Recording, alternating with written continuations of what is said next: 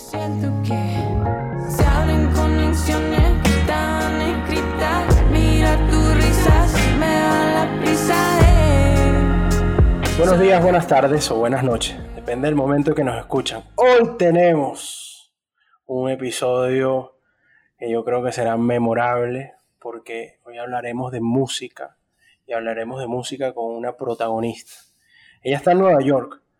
Dani Ricciani está haciendo buena música, indie pop, y tiene este nuevo sencillo, Fluye, que lo pueden encontrar en Spotify, Apple Music, YouTube. La verdad que es una maravilla. Dani, bienvenida, ¿cómo estás? Hola José, muchas gracias. Estoy súper y más feliz de estar aquí con ustedes y contigo.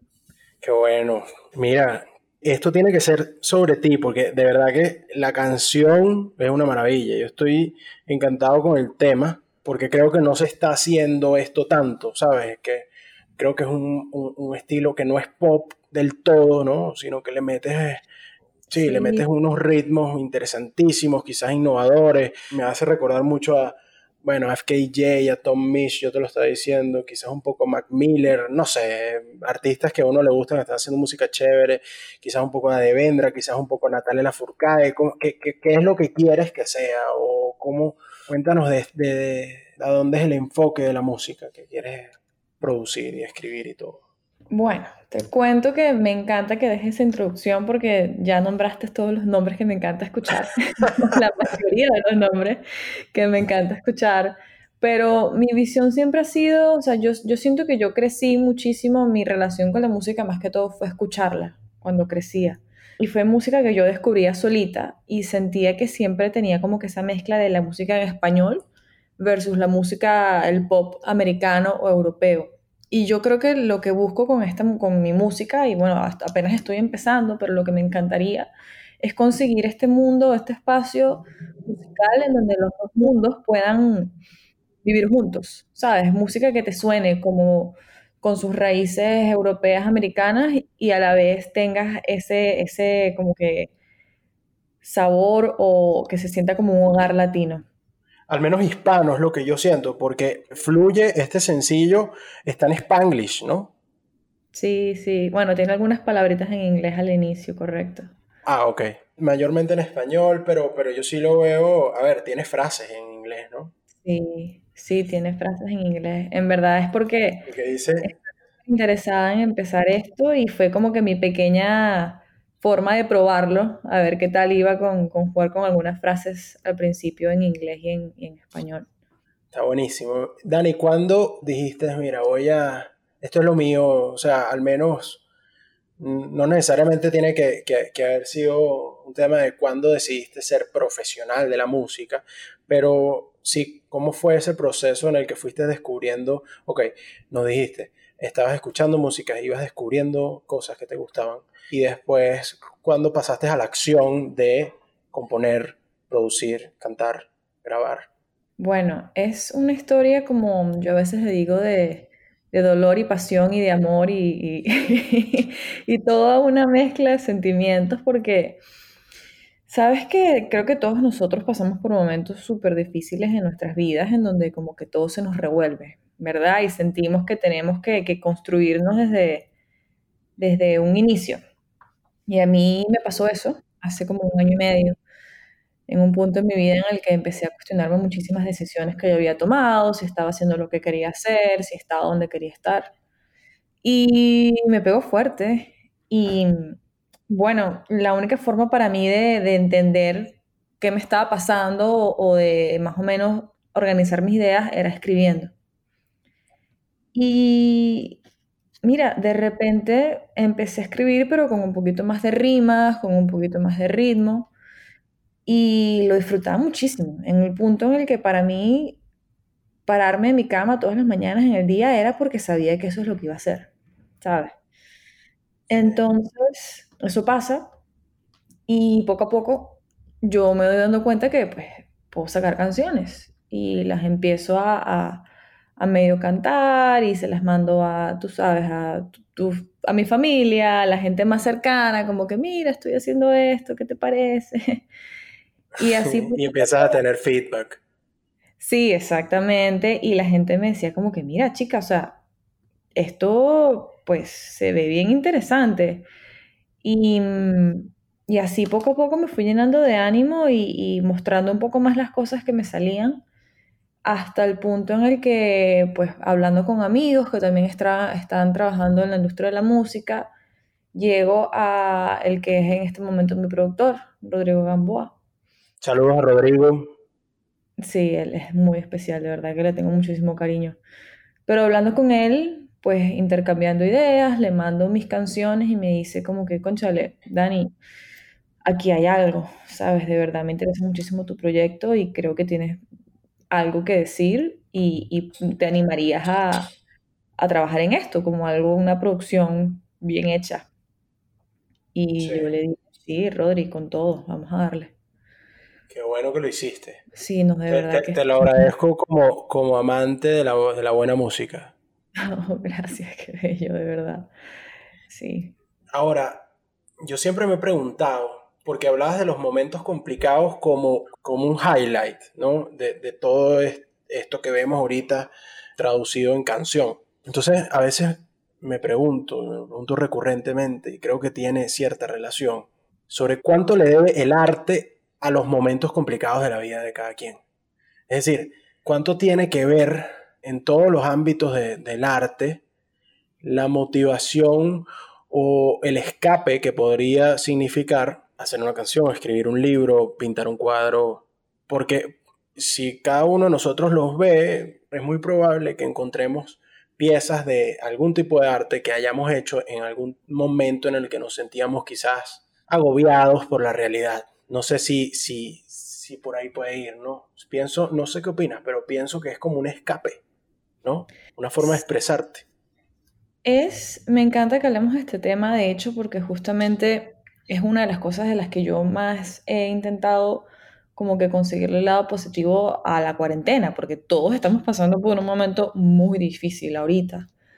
Y siempre digo que si hay algo muy bonito que va a salir de todo esto es la cantidad de arte que seguramente se está creando y está en proceso de nacer con todos estos encierros y con todas estas emociones y todo esto que está pasando en nuestras vidas. Definitivamente para mí, en este punto, momento de mi vida, el arte para mí ha sido mi forma de hacer catarsis, 100%. Mi forma de desahogarme, mi forma de a veces entender qué está pasando en mis emociones, porque hay veces que uno está muy confundido. Y, y siento que para mí escribirlos en una canción me abre mucho los ojos a entender qué es verdaderamente es lo que está pasando dentro de mí. Te ayuda a aclarar ese panorama, a poner en letra, música o lo que sea que estés haciendo, pero aclarar un poco el panorama confuso que existe a lo interno, ¿no?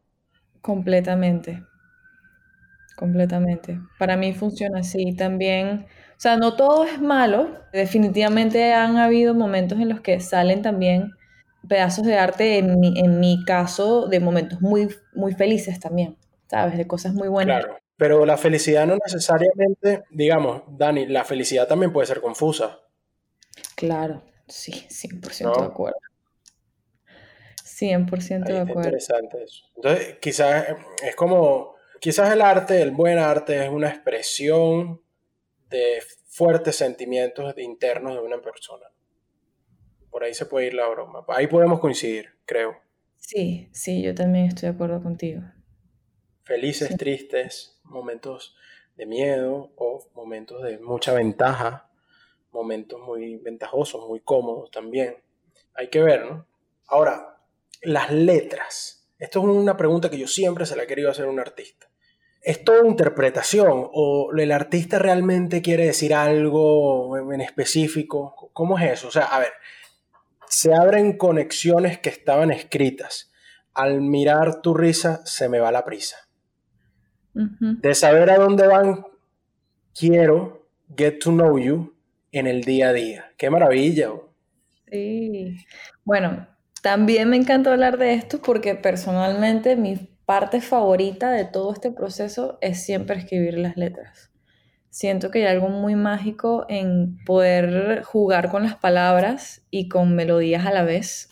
Siento que es muy increíble y lo bonito también siento yo es que no importa qué significa para mí cuando lo escribí, siempre va a haber como una invitación a que el que esté escuchando la canción lo interprete de la forma en la que le sirva. Eso me parece muy lindo de la música, que por más que sea que yo quiera decir muchas cosas, también las personas lo pueden utilizar como ellos deseen y como les sirva, les ayude. Como les sirva. Qué bonito. Ujú. Cómo se sientan. Le va a ser bien parecido como a como ellos sienten que les sirve. Cómo se sientan en el momento que la escuchan. ¿No te ha pasado que de repente escuchas una canción en un momento y de repente estás en otro momento y la sientes de una manera distinta? El contexto es distinto, ¿no? O sea, si estás en tu casa y está lloviendo y está pegando truenos, como por lo menos ahorita estoy yo, muy probablemente sienta lo mismo escuchar, sienta una cuestión distinta al escuchar tu canción en la playa con los amigos y quizás con unos lentes de sol, ¿no?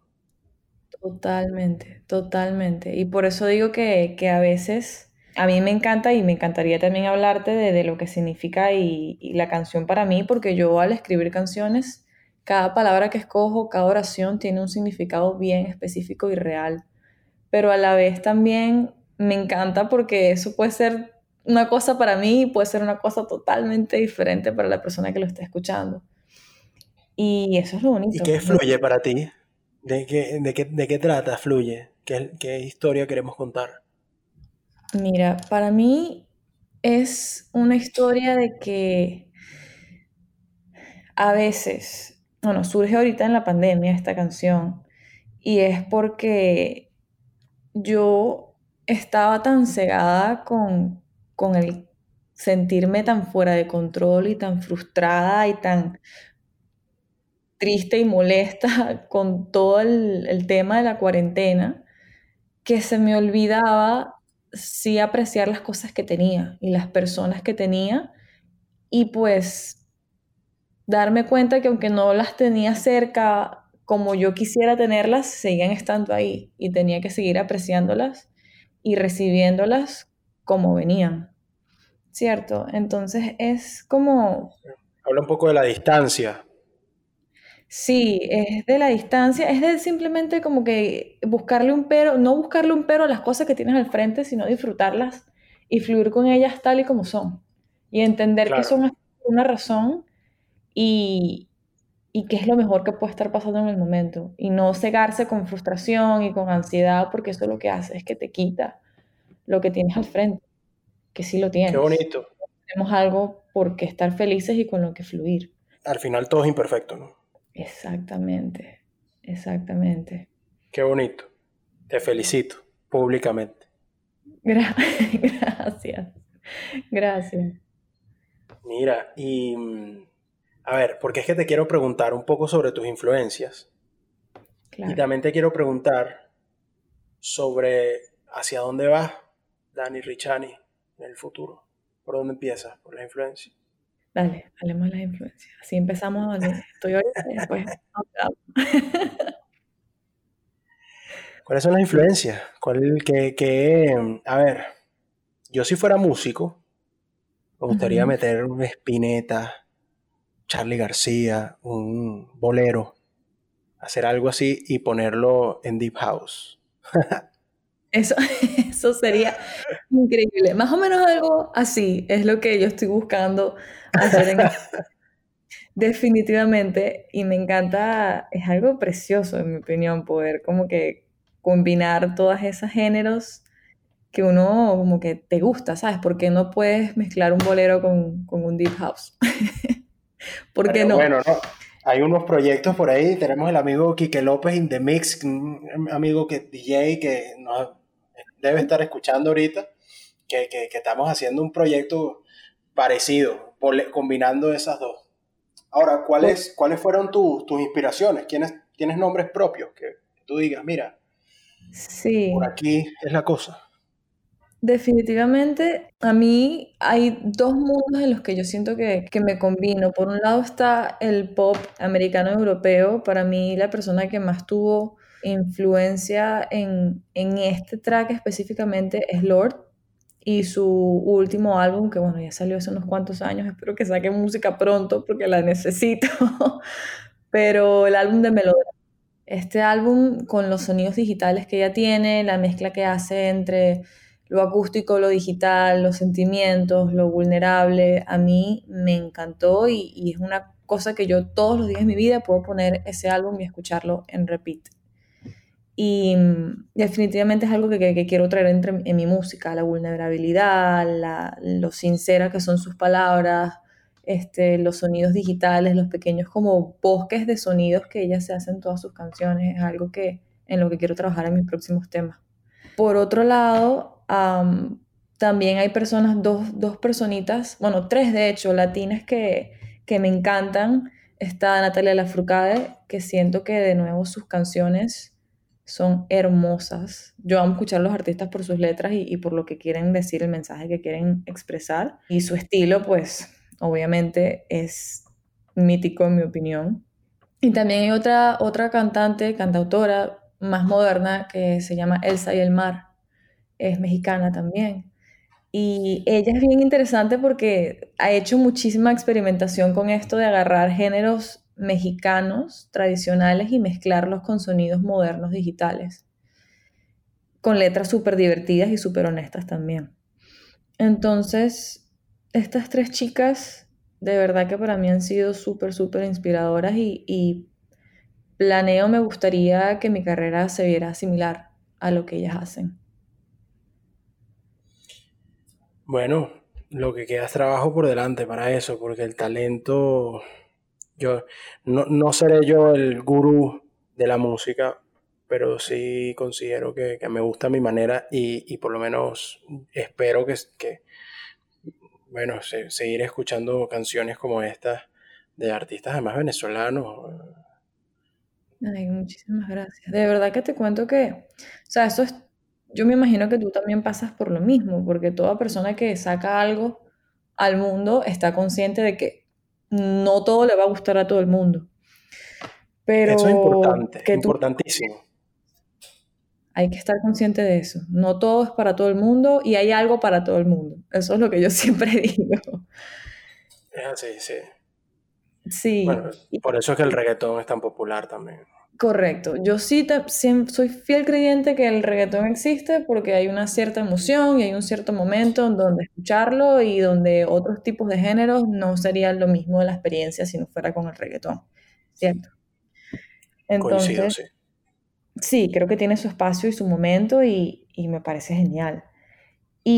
Pero por otro lado, pues palabras como las tuyas y lo que me estás diciendo en este momento es lo que a mí pues me llena y me dice, hay que Hay seguir que creando seguir. a la Es gente que, que, claro, yo soy un consumidor de tu música, de música de ese estilo. Eso también sí, es el tema, ¿no? claro, Eh, y también he descubierto poco a poco que hay música para todo momento, ¿no? No es lo mismo. Yo escucho tu canción un domingo en la mañana y me suena cool, pero exacto.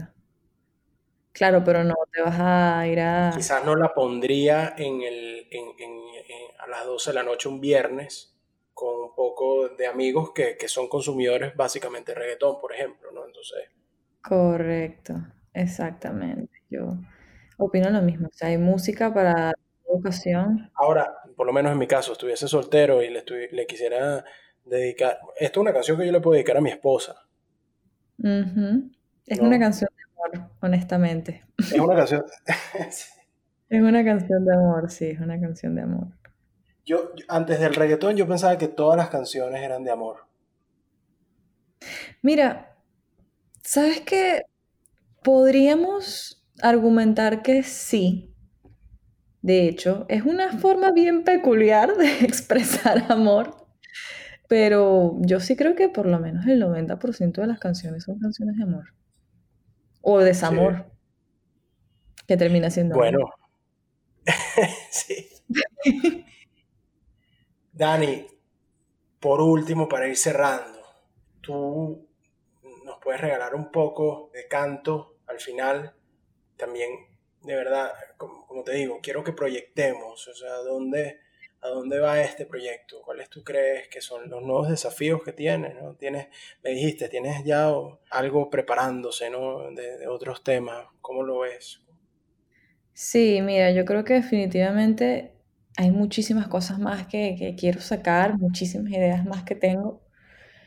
Creo que lo importante es empezar y para mí haber lanzado esta canción fue un paso increíble porque sé que de aquí lo único que se viene es mejor y es importante eso en cualquier proceso, ¿sabes? Entender que se empieza y que solamente va para hacia arriba, bueno, si uno le pone el trabajo y el amor que merita.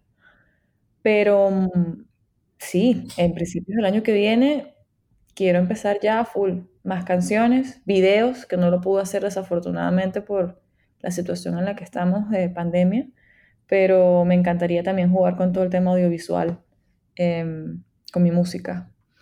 Y nada, seguir jugando con géneros. En verdad yo me quiero divertir, o sea, con los sonidos, con mis letras y como que no definirme con un solo sonido, con un solo género por ahora, porque me estoy descubriendo por más que sea como artista también. Y siento que me lo tengo que disfrutar también. Y lo quiero disfrutar, Es la única experimentar. manera, es la Ujú, única manera sí, de seguir siempre, ¿no?